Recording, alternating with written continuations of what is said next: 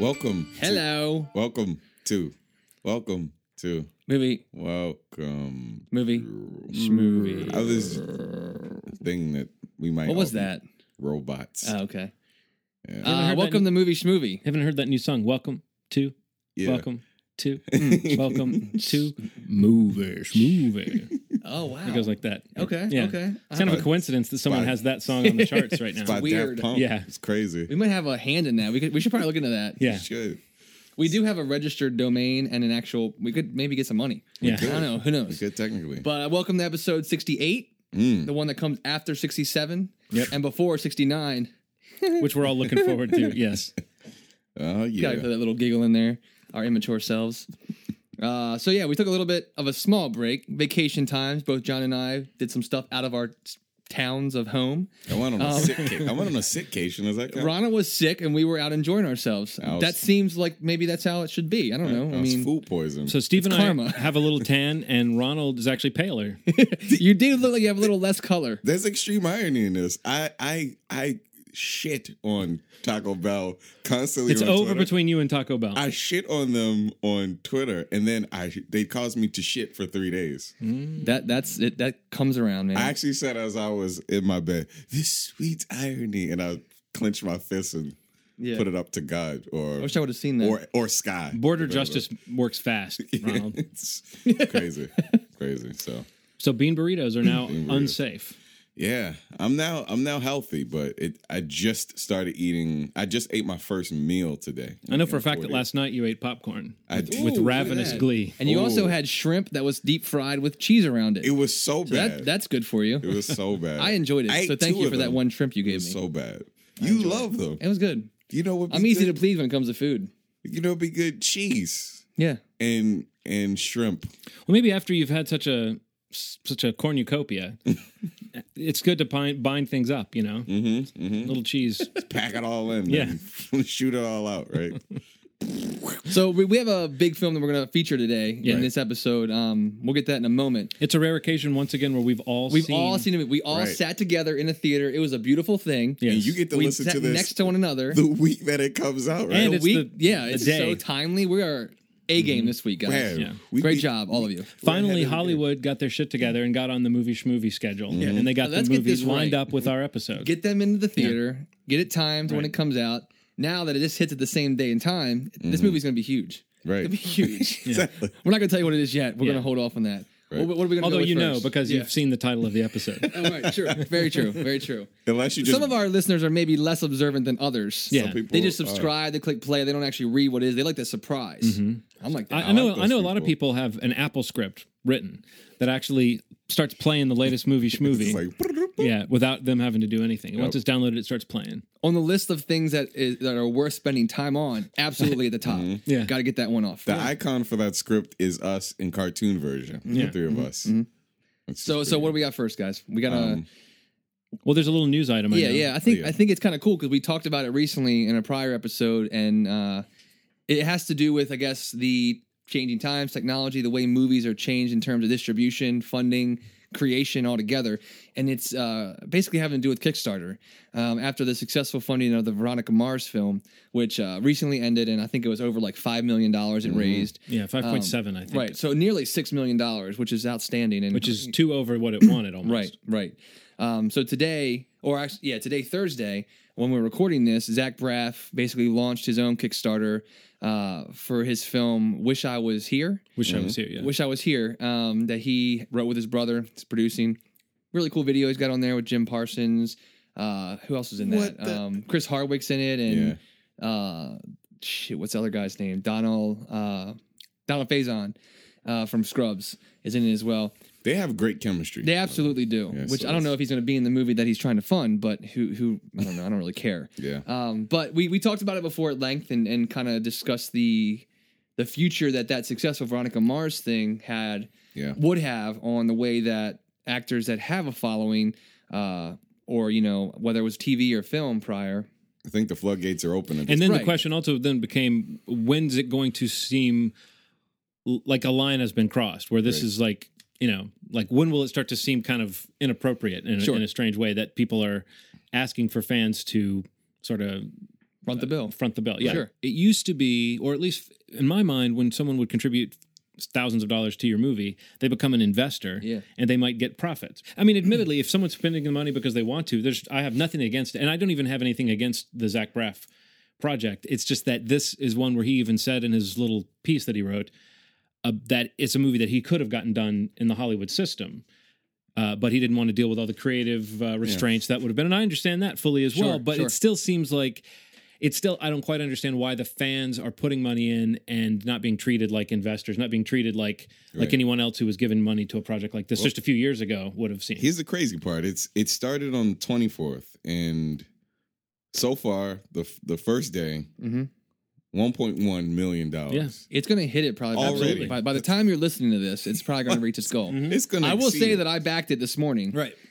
You do care to reveal at what level? I backed it at the $40 level. That's a t-shirt, which is the most popular level if you look at the number of backers, which is I think is what I would want out of it.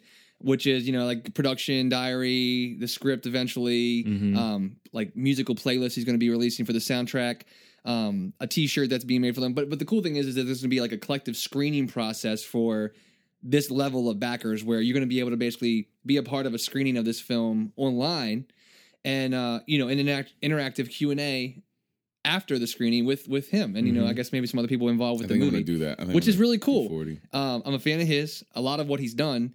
And I think I totally see where you're going, John, and what your I'm not trying to be a killjoy, but no, it's valid. I mean, it's crossed my mind too. But I think what I just kind of see it as, in the end, you think, okay, well, their ultimate goal, and they even mentioned this on the page, that they plan to screen this at Sundance in the fall. They plan to sell this to a studio and to make money off of this film. So my $40, I'm like you said, I'm sort of fronting the bill to get this movie made. That it's not going to only cost $2 million. There's money already into this film, probably somewhere in pre-production. They've already done.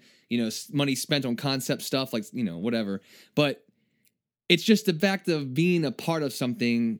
I don't get it. It's not an investment where I'm getting a return, but there's an incentive for me in terms of being a part of this project. Right. At the $40 level, it makes more sense to me. Right. Because, I mean, like, I can imagine spending that much to go to, like, a special screening with a Q&A attached or something of that nature. I mean, I can imagine doing that if it was a filmmaker that I really cared about. And I think maybe that's the other thing about it, is just that you have to sort of be in for the kind of fan, quote unquote, fan experience, which may sometimes be separate from your eventual feelings about the movie. Like, what if the movie happens and you kind of feel like it's not as good as you'd hoped? I guess on some level, you'll still be glad that you took part in the experience of it. Even, so all you got to do is hope that, like, the brand name of Zach Braff in this case, since I know you really enjoyed Garden State, so it's like that's a pretty safe bet. And from my perspective, and I think it's cool to be. Like, I've backed other films on there, like much smaller films before this whole Veronica Mars thing took off. A film called Jeff, which is a documentary that I saw at the 2012 Film Festival here in Maryland eventually. After backing it, pretty well in advance of that.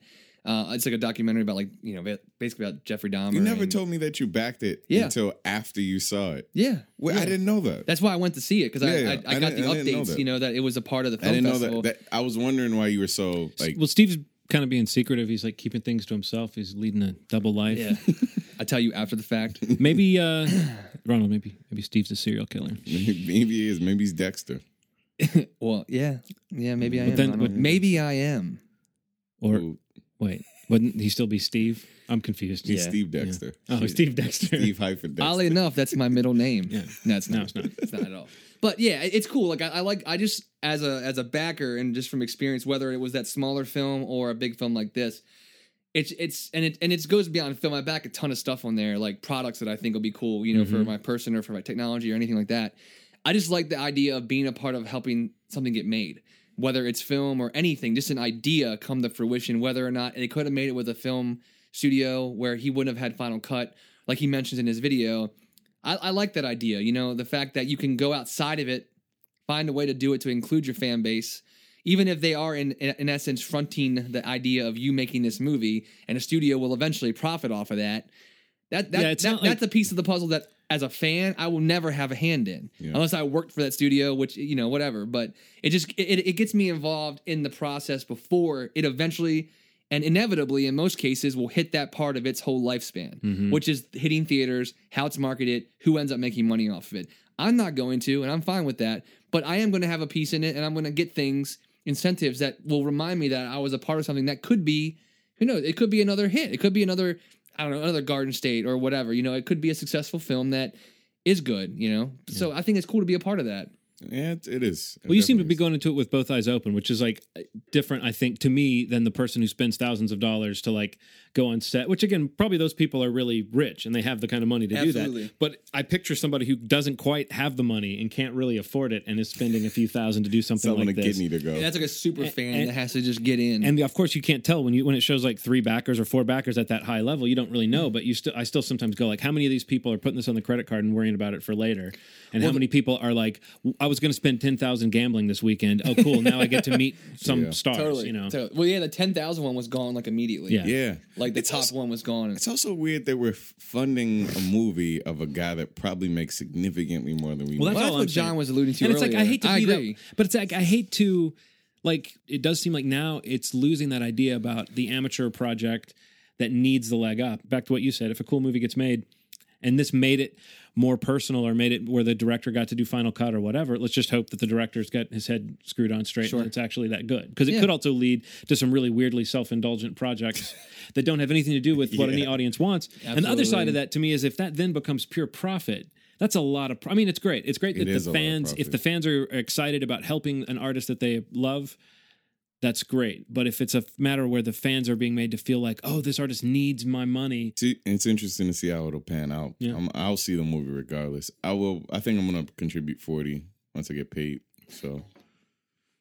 Yeah, I mean, it's interesting. We'll see where it goes. But this is like the next big one that, look, you know is going to be successful. Like, John, you mentioned earlier, like there are some out there now that aren't very successful. Like I think you'd mentioned like a Melissa Joan Hart has one. Yeah, that's for not a movie called be... Darcy's Walk of Shame or something. Okay. And it's a movie that someone she knew wrote a script and she liked the script and basically she said in a write up that a studio wouldn't bank on her leading a romantic comedy. Right. And that she believed she could do good things in this role. Obviously, she's probably thinking at a certain point in her career she'd like to be getting bigger parts, so this is a way to do it. Yeah. But the response is really low. I don't know when it went up, but it's like it just doesn't. It hasn't. Both Zach Braff and the Veronica Mars had the immediate groundswell of this really active fan base on the internet for both of him personally, I guess, and for that as Veronica Mars as a show, right? That I just don't know that Melissa Joan Hart has outside of some of her like more recognizable projects. I mean, I don't even really know what her best bet would have been, but this seems like a case where as we were saying before, when you speculate what's going to happen when something relatively high profile just kind of sits there, the Melissa Joan Hart one seems to be it. So right. But so some will succeed and some will fail. I mean, and that's kind of where I think you'll see.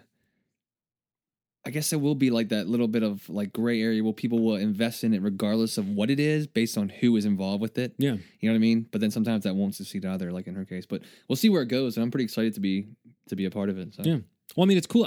This sounds like you do more kind of just browsing on Kickstarter than I do. So I've never really thought about doing what you sound like. I mean, you go and just look at like what's new or whatever. I browse through like different like technology, design, film, music, and just kind of look at things that are either featured or just you can search by keywords. Mm-hmm. Like I've backed like a handheld tripod for your phone, which I have. I've backed like these things that are called laces, which are basically inserts for your shoes that take away the need to actually tie a knot. Mm-hmm. It basically keeps them loose so you can slide them on and off. They're called lace anchors, actually. It's called Velcro. Yeah, lace anchors. Dude, seriously, Ronald, I'm going to give you a set when I get them. They ship next Monday. Mr. Tennis Shoe that you are, you're going to probably love them.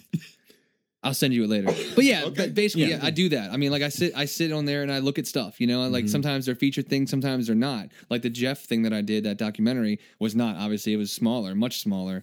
But I mean, something that piques your interest, especially how they have the level structured out. I mean, it's something that I could realize, it's something I can legitimately be a part of it without feeling like I'm going too far in or like I'm being cheap. Like I can say something like, well, one thing might cost me $10 and one thing might cost me 20, but that's not bad. I mean, that's like going out to dinner once. Yeah. And I can be a part of this cool product that may eventually, like, I missed backing like the Pebble Watch, which is a huge, piece of technology that's out there right now and it's huge. And I missed backing that and, I kind of regretted it. And I've been watching it and I wanted to, but I didn't. And now it's like, it's in stores. It's a piece of technology culture now that a lot of new products are now imitating.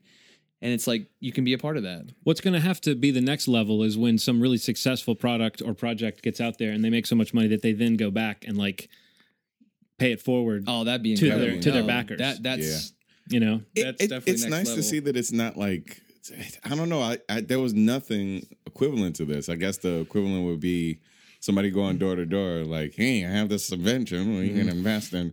That stuff is ridiculous. Like, you can never. Did that ever happen in your life? No. You've done a lot of research. Boardwalk Empire has changed my perception. Hey, I've got an invention. Knock knock. No, but you hear about inventors all the time, and they're, you know, like, I guess what you know, when Steve will mention like that whole thing about some odd little product, like I usually read about those, but I haven't often gone and backed them. I don't know. That does seem like a, you know, it is an interesting. Again, like I've said, if something cool happens because of it, then it's already working, obviously for a lot of people. But right. But the sad thing is that market when the market's just not interested in what you're offering. That's, I mean, sometimes it'll echo your prior attempts. You know what I mean? And that tells you something, unfortunately. Sadly for Sabrina. Or Clarissa, however. Now, as we said, if she was doing a Sabrina movie or a Clarissa movie, I bet she would get backing. Well, I'm not in, but somebody would back that. I'd back it for like $10, $20. Yeah. But just especially if like, you got the, like, you know, if Sam was in it or whatever, I'd be down. I don't know if you want. Well, I mean, I don't even know if she's going to have like an animatronic cat in this. I hope she does. Not interested. His voice was so annoying. Oh my god, it's so annoying. Yeah. So. That thing we just talked about. Yeah, that's good stuff. You guys see any movies? I didn't see a ton beyond the feature that we're going to talk about. I did see an indie comedy called "It's a Disaster," which I thought was rather great for being a movie that I almost completely would have never heard of. I told Ronald, like, they did some weird thing. Like, I don't use the app, but I read about a press release, like the Vine app. I guess Julia Stiles and David Cross. Yeah. They were like, the studio released the film over a series of Vine posts, which is like they're these 6-second loops of video that you can post, you know, through social media. And that was like their big thing. Like, they posted this movie in like 6-second increments. But yeah, I checked it out, and it's actually rather good. David Cross, Julia Stiles, and there's a really cool, I guess they're called comedy troupes. I don't know, like these collectives, like Radio Silence and things like that.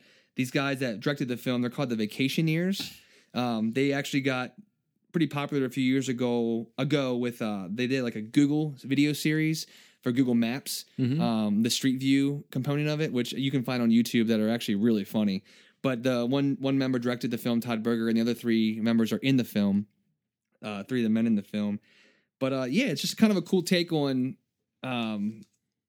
you know, if the world was going to end, or there's like a nerve gas or something in your area, kind of bunkering down with the people that you call your closest friends, right, and kind of seeing how life plays out when you kind of are forced to stay together and possibly air out things you don't feel comfortable taking with you to your grave, or inevitable.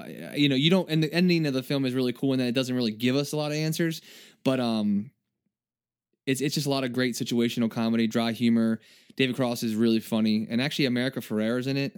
I like America Ferrera. I don't really know a lot about her, but I thought she's pretty great in it. Show. Yeah, I've heard that show is pretty cool. Kind of like a Veronica Mars show, actually. But yeah, It's a Disaster. I think it's like on video on demand now. I would definitely check it out. It's like a cool little indie comedy that almost flew completely by me. What about you guys? I saw The Story of Luke with Lou Taylor Pucci, Seth Green, and a couple of people. He basically is about someone that is autistic, but he's functioning autistic, and he's just graduated from high school, but he's a little older, and he finds out that his granddad is sick, and his grandfather's kind of been watching over him, and he tells him basically towards the end of his life that he needs to go out, screw some women, and get a job and become a man. And he takes it very seriously and kind of goes out into the world and pursues it. And it's really funny, really sad, but it doesn't feel like a parody of someone's autism. It feels very genuine. Okay. And seeing Lou Taylor Pucci in this kind of role, I mean, even though he plays a lot of awkward characters, it's very different for him. and it's a really good movie. After seeing him in Evil Dead, After seeing him in Evil Dead, I definitely suggest seeing it, especially if you've seen Evil Dead and you kind of are interested in his. Well, everybody, I haven't seen that yet, but everybody seems to like his performance in that movie. So. Yeah, it's out on Amazon, so you can rent it, and apparently it's supposed to be distributed at some point and coming out later this summer in some theaters. So cool, it's a good movie. I saw a movie that I think you saw as well, Sightseers. Oh yeah, absolutely. Yeah, I actually watched that in my little marathon with It's a Disaster. Mm-hmm. I remember seeing stuff about Sightseers like last summer. It was, I think it was premiered at Cannes. Yeah, or Cannes. Cannes. It premiered at Cannes last year, like last May, and I think it actually is coming out this May. Here, yeah, like May 10th. Like it's finally coming out in like a limited release. Yeah, but it's available. Well, I mean, it's come out on. It's already been released on home video in UK. So, I liked it a lot. I mean, I thought it was a really unusual film. It's almost like such a weird mix. It's like it's got comedic elements, but most of the comedy springs from an almost kind of naturalist. Like these are weird.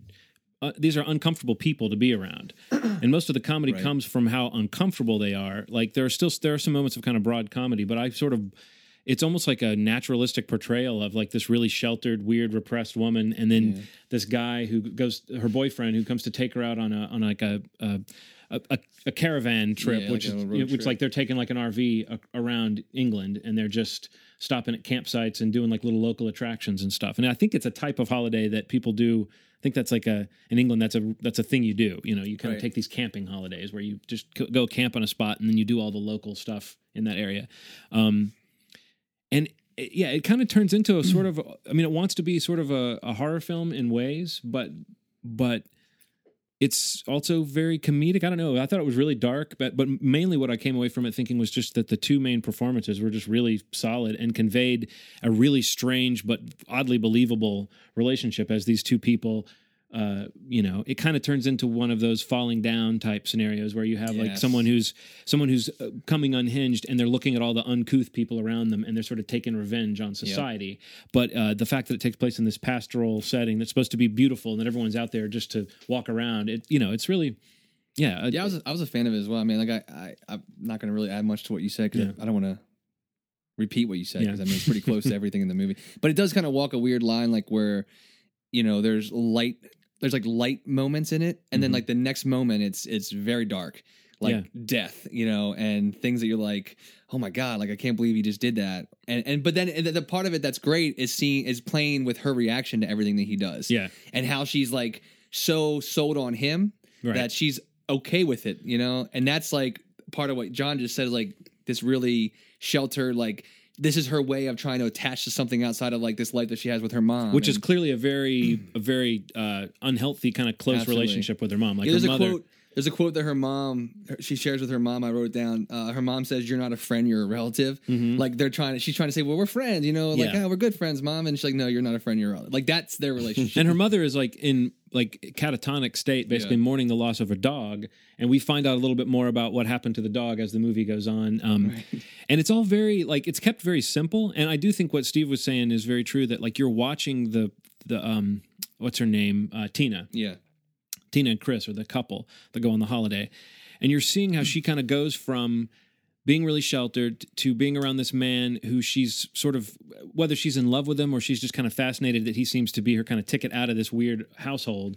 And then as she kind of starts to adapt to that life of choices and doing stuff, it's interesting how the movie kind of keeps twisting, not necessarily in the plot sense, but in the character sense. Like, who's involved with what they're doing and how it kind of goes back and forth without giving it away. It's really interesting to see how things play out between the two of them. The arc of the movie, it doesn't really go to that many new places. Once it's about 30 minutes in, you kind of get what the movie's going to be in a plot sense. But from a character sense, I thought it was like really well observed.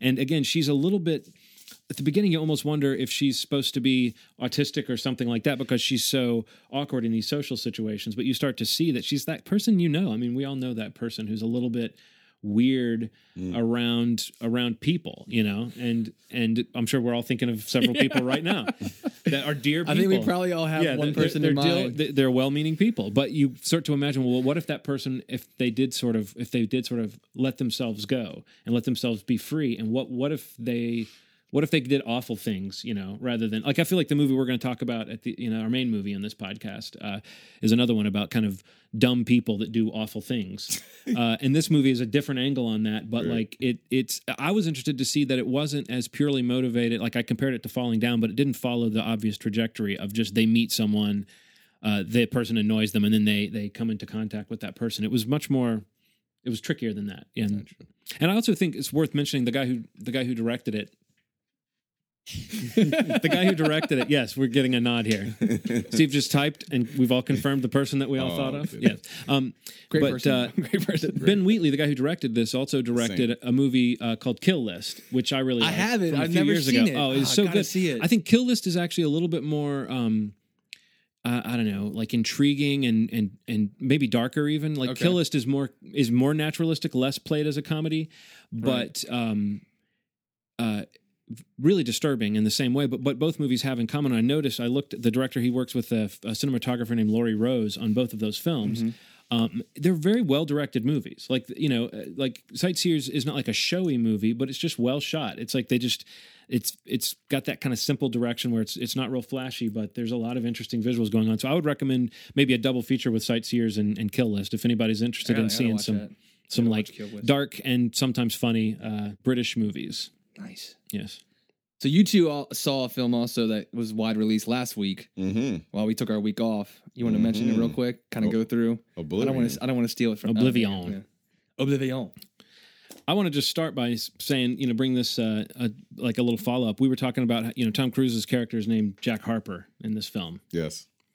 And of course, we were thinking about, like, that seems like every character is named Jack. Yeah, definitely. But I thought I would just look into Tom Cruise's films and see how many times he's played someone named Jack. And I was actually surprised. It hasn't happened that often. And in fact, if you look at the names of all the characters that he's played, it's almost as though Tom Cruise makes sure that it's a different name that he hasn't had before. He's had like a Nathan. He's had a couple of a Joel and a Joseph. He's had a Pete. He's had a Ray. He hasn't had that many of the same name. No Mikes. But can you think of the movies that he plays someone named Jack? There's really only three, and I'm going to sneak a fourth in, but that's a trick. Jack Reacher. Ding, ding, ding, ding, ding. You got it? Well, we know Jack Harper. We know Jack Reacher. Jack. So there's one more, and then there's one that you might count, but I think I'm being... Oh, Legend. Jack, yes, in Legend. Oh. And then... the one that is like a half is he plays Stacey Jacks. In Rock of Ages. But I was actually surprised to see that. You know, I expected like 4 out of 5 of them to be named Jack, but actually Tom Cruise seems to. I'm now convinced. I'm now convinced that he says, "Get me a Robert. I need a Bill, not a William. I've done that." There's been a rewrite on probably most of the scripts just to change the name because most they're going after him. Let's just call him Jack. Yeah, he looks good as a Jack. Jack. Well, but the movie though. Yeah, in Oblivion, I think it's Tom Cruise at his sort of smarmy Tom Cruise-iest. Like there's some moments in that just don't play as anything a human being would do. Or his relationship, there's a bobblehead that he talks to throughout the movie. You know what I'm talking about? The bobblehead. That's yes. It's like, I think that Tom Cruise thinks that like this is what people do, that they like get in their car and then they turn to their bobblehead and they say, "All right, buddy, let's go." I just don't think people do that, but I think Tom Cruise thinks that people do that.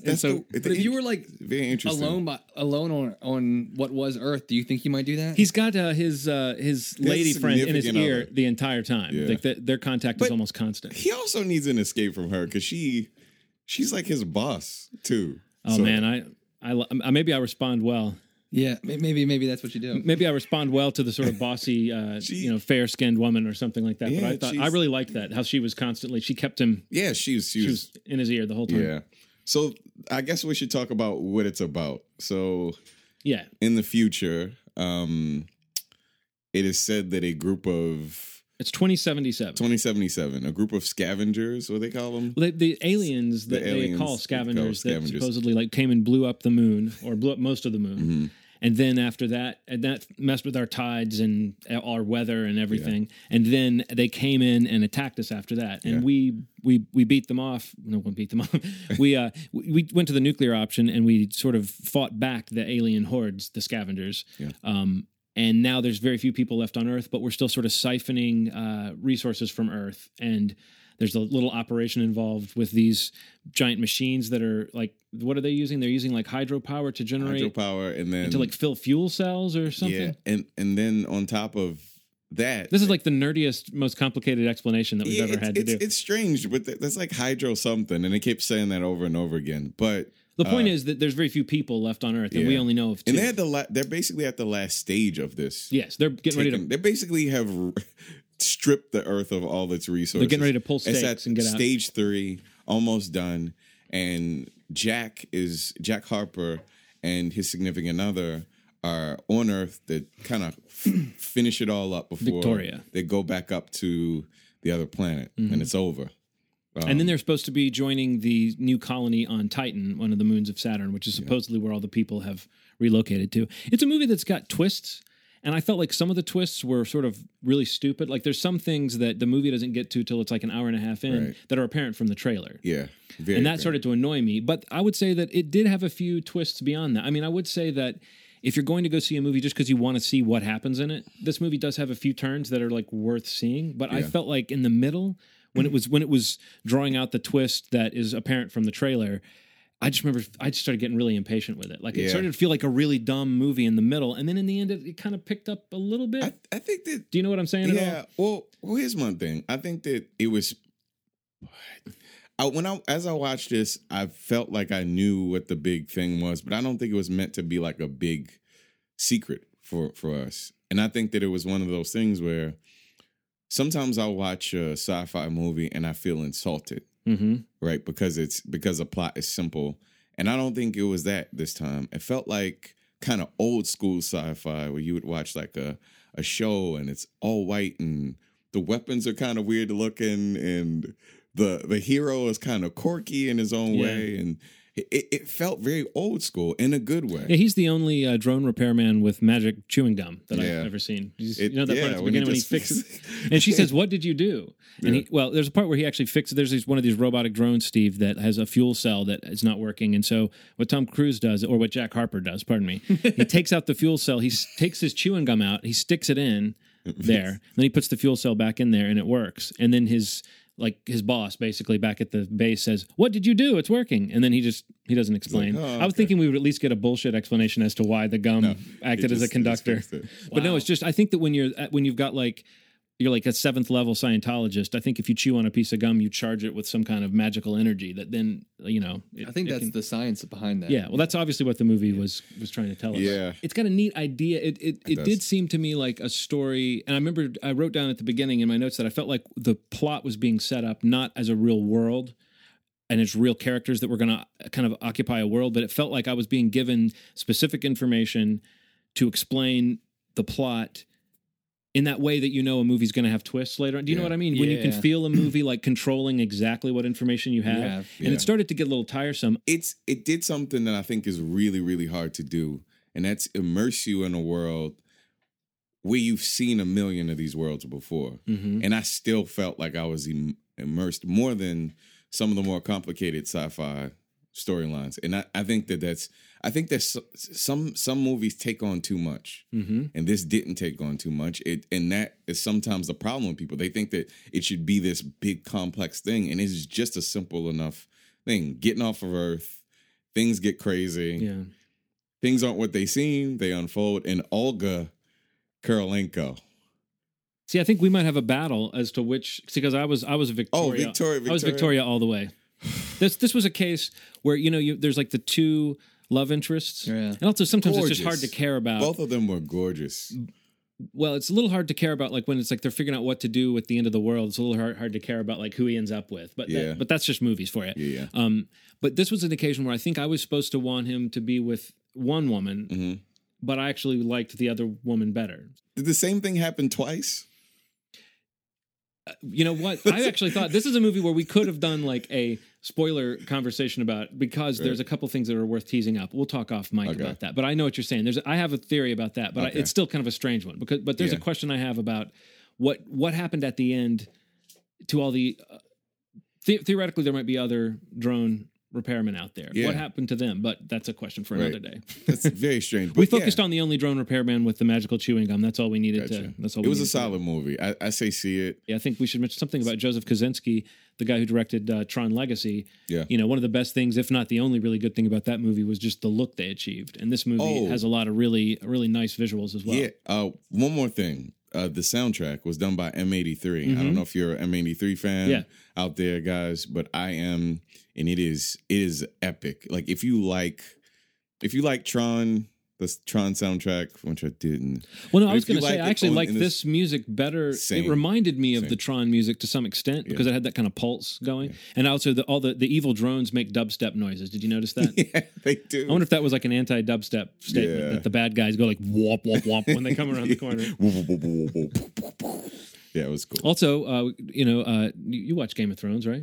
Yes, Jaime Lannister. Jaime Lannister was in this, scowling. Yeah, he's so tall. Something I noticed. He was. Or Tom Cruise is just really short. He was significantly. I don't know if he taller. shares any scenes with him or not. And I think everybody else in the movie is fairly short. Well, it was cool that they got Morgan Freeman to play Lawrence Fishburne. I don't know how they did that. That was really he is Tom Cruise, so. So check out the movie. I gotta check it out. I want to see it. I meant to see it, and I want to see it in IMAX. Do you say Oblivion or Oblivion? Oblivion. Okay, I heard people say Oblivion. I kind of like you need to smack them in the face. Oblivion. Don't say that. Okay, so moving on to our feature film this week. It is none other than Michael Bay's new non-Transformers film, Pain and Gain, which I've been very much looking forward to. Biographical movie? Biography? Is it a biography? No, it's what you call it. Documentary? Typically a biography focuses on like one person. Yeah. Okay. From stem to stern. What would you call that then? This is just based on a true story. Based on a true story? That should be another word, a better They term. call it like a true crime story or a fact-based story. Fact-based story. It still doesn't. True crime. True crime? True crime. Okay. Yeah, that's what you usually go with. And oddly enough, this movie is it's one of those true crimes that is so effed up and crazy that you're watching the movie going, well, that can't have really happened. Yeah. And that's, I will say, that's one of the things that really held this movie together for me, was the notion that at least most of it is true. You know what I mean? Like otherwise, there were moments where I started to think, well, what kind of movie is this? But it's a really interesting film for Michael Bay, I thought. I think so too. I mean, one thing I was worried about with him in general is his narrative devices. What he uses to carry the story along. Can he do that in a story that's based on something that really happened? Because he tends to use explosions and things like that to transition sort of acts sometimes. Like to end a scene. Yeah, He also tends to have like really shrill and like obnoxious characters. Yeah, I was wondering. That are dealing with some amped up situation. But when you think about like spending time with. Too many one-liners. Like I was like, is it going to be this like high action, low art? You know what I mean? Well, the good news is there were some like really great performances. Definitely. And I thought plot wise, like this is a case where as I was watching it, I did start to wonder what's the trajectory of this movie? Like what's the real, like what kind of story are we watching here? But as it went on, I thought this movie did a better job than most of assuming multiple points of view and kind of having like a hero-less or a protagonist-free story. You know, there's so many different sides, and we're definitely put in the position of these loathsome idiots who just do awful things, but at the same time we are allowed to see sort of the humanity of these guys. And so I thought it was much more interesting than I thought it was going to be, going into it feeling like, okay, it's a Michael, like I turned to Steve right before it started and I said, I don't think I've ever really liked a Michael Bay film. I don't think I was being fair to Bad Boys. I think that movie's actually pretty funny. Yeah. And this movie reminded me a lot of Bad Boys. Yeah, that's what I was going to say to begin, was that it felt more like Michael Bay kind of going back before he became,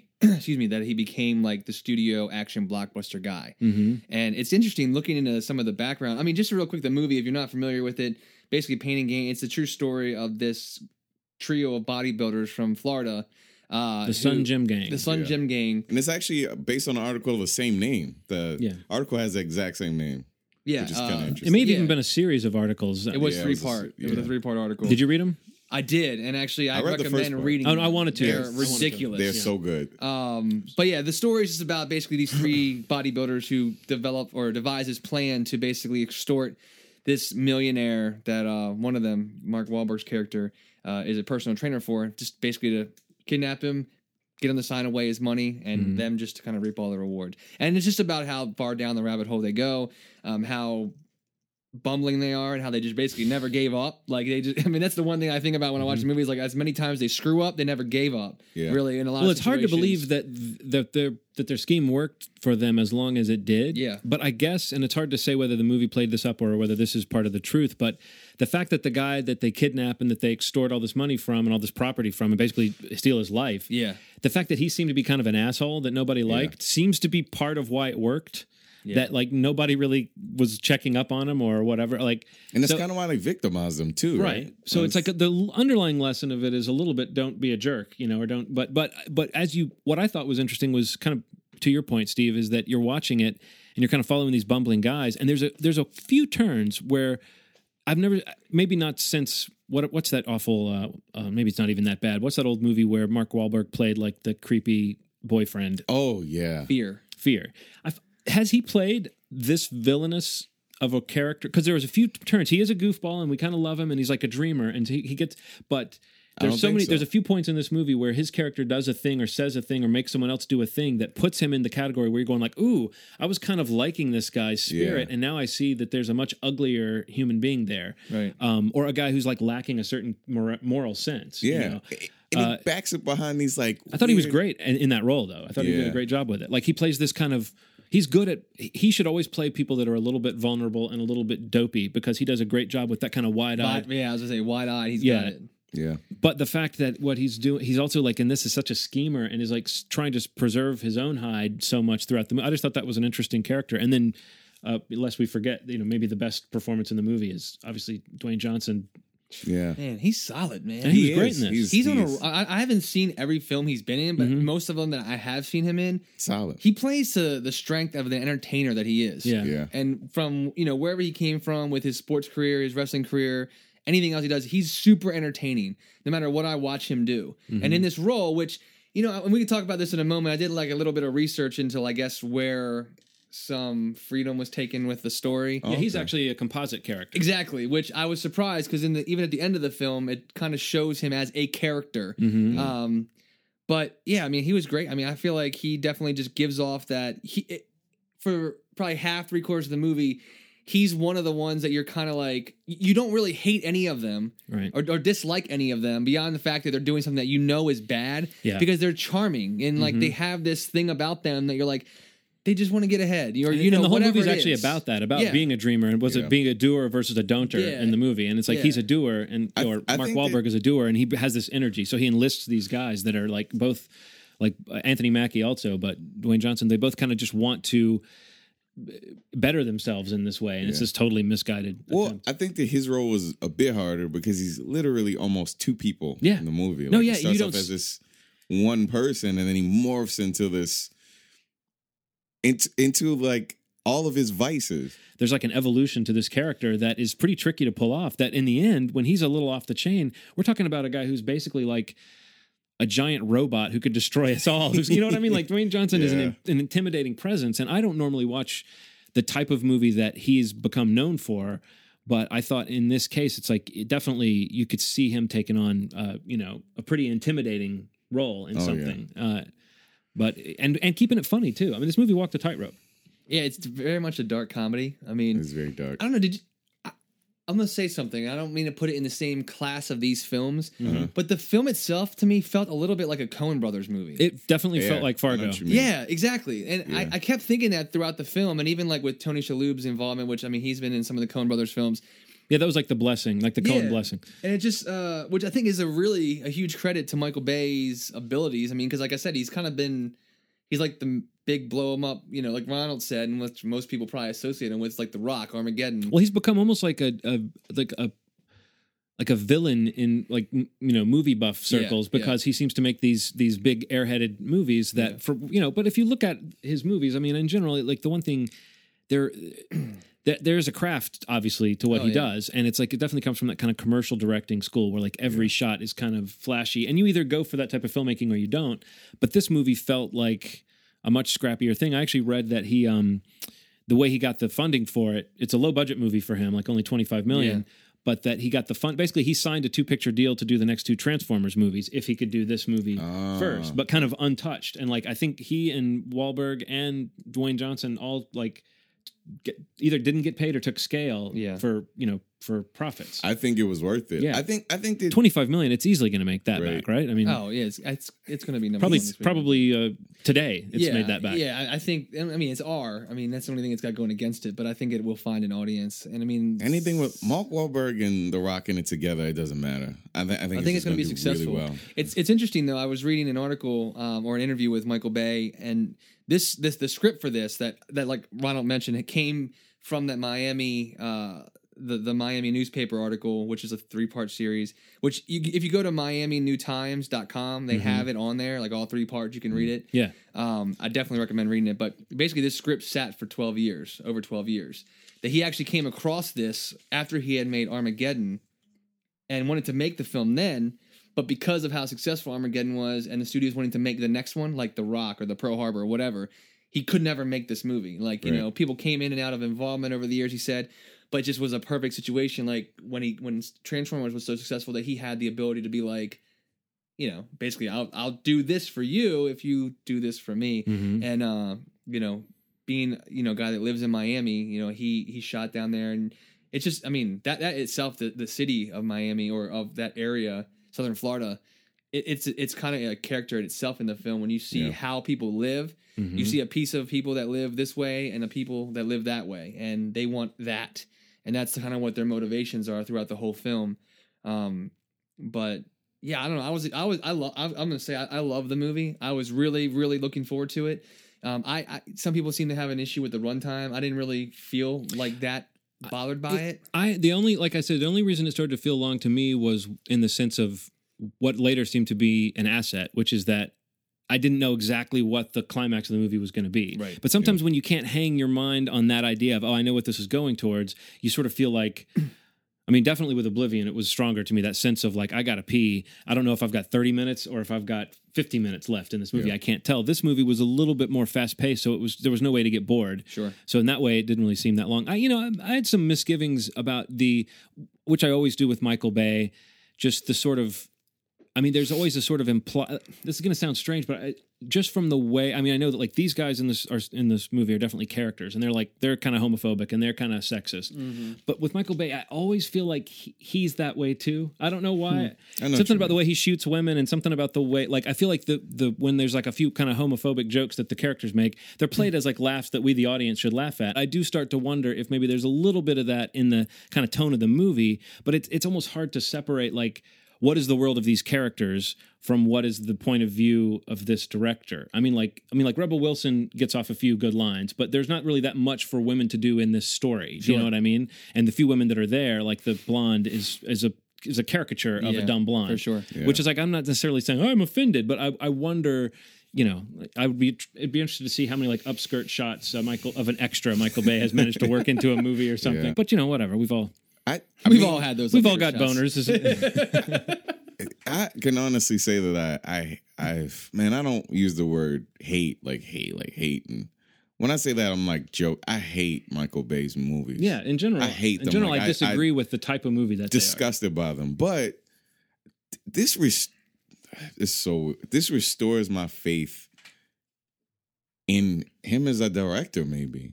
Well, I mean, what he can do. If this is an indication of what he wants to make and what excites him, that's much more interesting than Transformers 4 and 5. You know, I never thought that he would be capable of doing like a. I'm sorry, I gotta disagree. I mean, I actually like his film. I like the flashy. I like basically everything. I like the flashy. I don't like his flashy. Right. Well, I'm saying like I'm a fan of it. Like I'm a sucker for like how cheesy some of the Armageddon stuff is, or The Rock. What about Pearl Harbor? I mean, I like Ben Affleck. Sign me up. But I mean, it's just, you know, like Transformers 2, not so much. But I thought, you know, the third Transformer I actually thought it was pretty great. See, I didn't see that one, but everyone says that, and it was that the great action in is IMAX. better. Remember, I mean, it was incredible. That IMAX scene with the wingsuits or whatever so good. was ridiculous. That was crazy, and that's an eye. I mean, like I think he has a really his style. I think is what I like maybe more so than sometimes of his movies as a whole. I guess, but. His style is definitely still on display in this film. It's much more like a Bad Boys, especially Bad Boys 1 before, you know, he was Michael Bay and, you know, could make a movie like Bad Boys 2, which I still really enjoyed. But the slow-mo shots, that's, the circular shot around the main character, and the slow and the slow motion, really slow motion shots like the film opens on. Yeah. And then picks back up with the bookend at the end. Even after seeing a film like Evil Dead, which there's tons of like graphic, knee-jerk scenes, gore. didn't affect me like this, because it's literally knowing that this actually happened. Yeah. And the thought process going through somebody's mind, you're so deep in shit that the next thing to do is the absolute worst thing. Yeah. Yeah. And they do it over and over again. And over. That's actually what started to make me like Michael Bay. Like, I was like, I kind of like this. Like the scene where they're in the warehouse and shit gets really crazy. And he's like, I can't take this. It gets as offensive as the movie gets. In that scene, so The Rock's character is in a booth, basically separated from everybody else, and he's going berserk in his space. And there's a little crack in the glass, and he's like staring out of it, and he can't take it, and you got to see it. It's just very tense. He's great, and also in that part of the movie, his character is so unhinged. You don't know what is going to happen. What he's going to do? Like, no, you can't count on anybody in the room to like do the smart thing. Do the right thing, yeah. So good. Whereas I normally might watch one of his movies and go, this is a shallow movie that doesn't have any point. I now look at this and I go, since it's a true story, it's almost like that's the point is that it doesn't have a point. Which again is very Fargo. That at the end, absolutely. for what did this all happen? He's really good. He was really good in this movie at setting the rules really early. Yeah. I mean, one of the things that you hear very early is he's talking about Mark Wahlberg's character is talking about everything that he loves and who he believes in. When he says who he believes in, and he lists Scarface as a person, and Rocky, you know that this man's is unhinged. Like his ideas about what it is to be successful, what it is to be great. The scene when they go return something at the hardware store is just one of the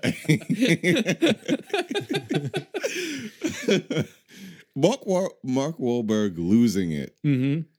He lost it like 50 times in a movie. I love watching that. Yeah. Every time it happens. He takes a briefcase and keeps slamming it.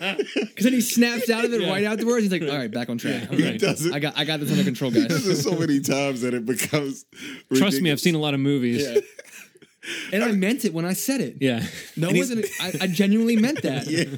But that's not the case. Mm-hmm. It's solid, man. It's so weird, man. Like you know what? I think I know why I like this movie so much. I think I love movies where people who are absolute ridiculous people take themselves seriously. Way too serious. Mm-hmm. Like The Office. Like that's the perfect example. Like seeing someone in their environment kind of thinking they're the smartest person in the room.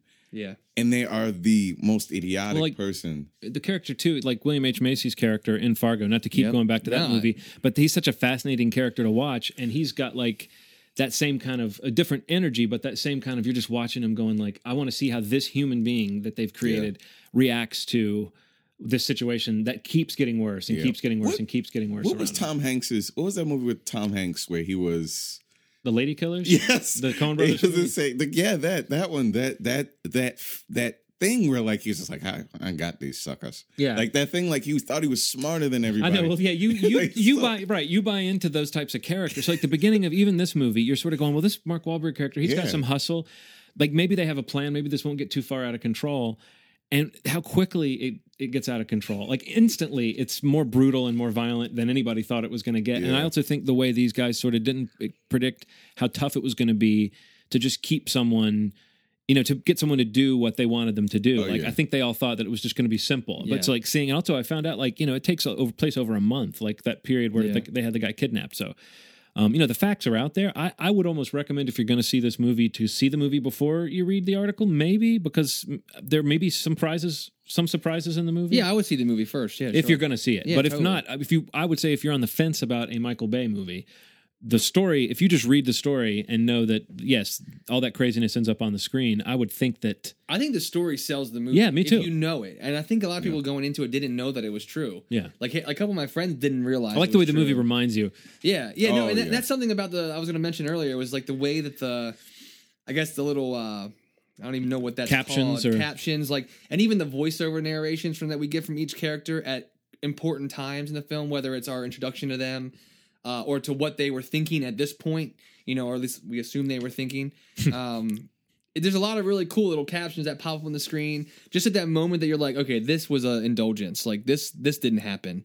There's no way. And then there's something that pops up to remind you that. So this is still a true story. This is still a true story. Like, I'm glad you touched on the narration too. That was one other thing I just thought we would have to mention is that it's rare in a movie for voiceover to not just be a total crutch and to kind of seem like, well, they're having voiceover instead of telling story. But in this movie, it worked really well because it wasn't just one character, and it actually works.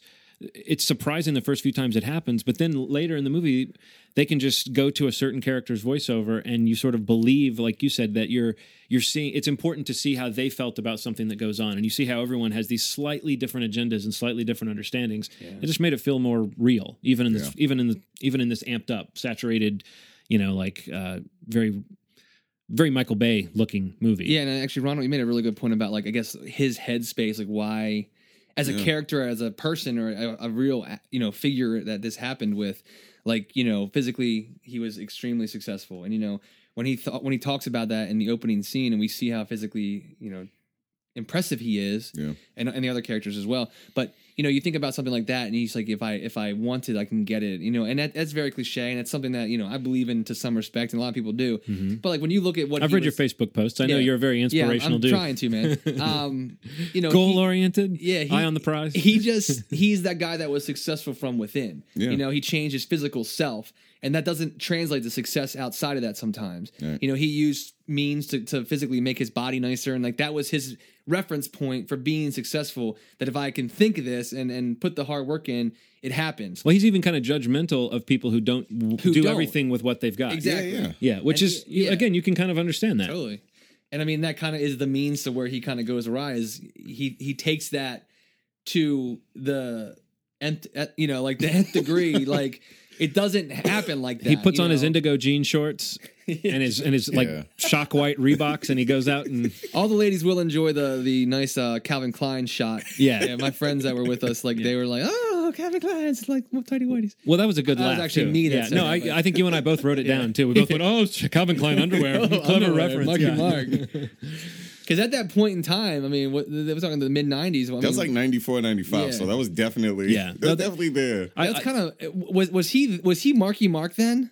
Or was that late 80s, early 90s? I think it would have been a few years before that. Okay. Because that would have been pretty impressive if he was like himself in the tidy whities in that time, referencing maybe somebody that influenced him to wear them, which would have actually been him. Yeah.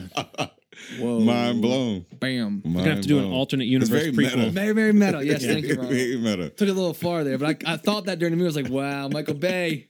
What I like is that after the movie, your friends were talking, and everyone was still calling him Marky Mark. It's like no matter how many genuinely good performances the guy. I mean, it's only funny to me because I know that must bother the shit out of him. It must bother the shit out of him. If I were him, I would not give a shit. Well, maybe that's where he is. You know what I'm saying? But I think from what I understand, super successful. I think that Mark Wahlberg still is a person that has very interesting ideas about himself. Yeah. I think that he takes his art very seriously, and you could tell. Like I talk about how he's a terrible comedic actor, but he was great in this.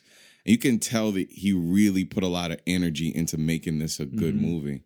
Seeing Anthony Mackie and The Rock and him work together, the chemistry is almost like I'm gonna be swole.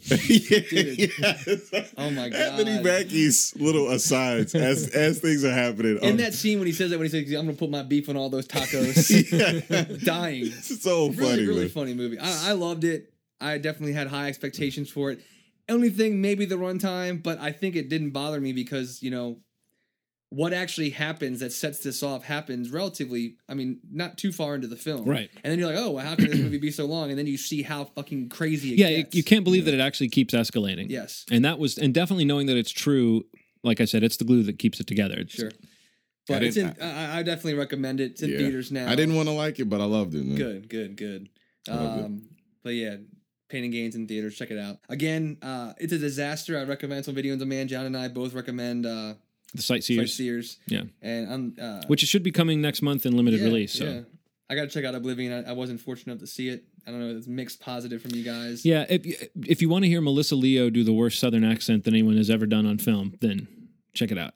That's all I needed. Yeah. See, that's right. That's all I needed. That's what you were waiting for. Yeah. But yeah, guys, anything else you want to throw in? No, not that I can think of. If you like TV shows, Watch TV. watch TV. We'll see you next week. Get a Netflix membership. Oh yeah. All right. But be sure to tune into the next episode. We're going to do our summer preview. A little quick shout out to that real quick. 2013 summer. Our safest bets of summer. Safest bets. A lot of good movies come out this summer. A lot of movies we're going to want to see. Yep. So we're going to go month by month and kind of throw out our gem of the month, our must-see film. Cool. So that means you should write them all down because they will be the go-to films of the summer. Yeah. But yeah, guys, thanks so much for listening. Stay tuned for the summer preview next week. And you've made our day. Take care. Bye. I was hoping we could do it in unison. I'm sorry. Right. Bye. There we go. There was no point to that.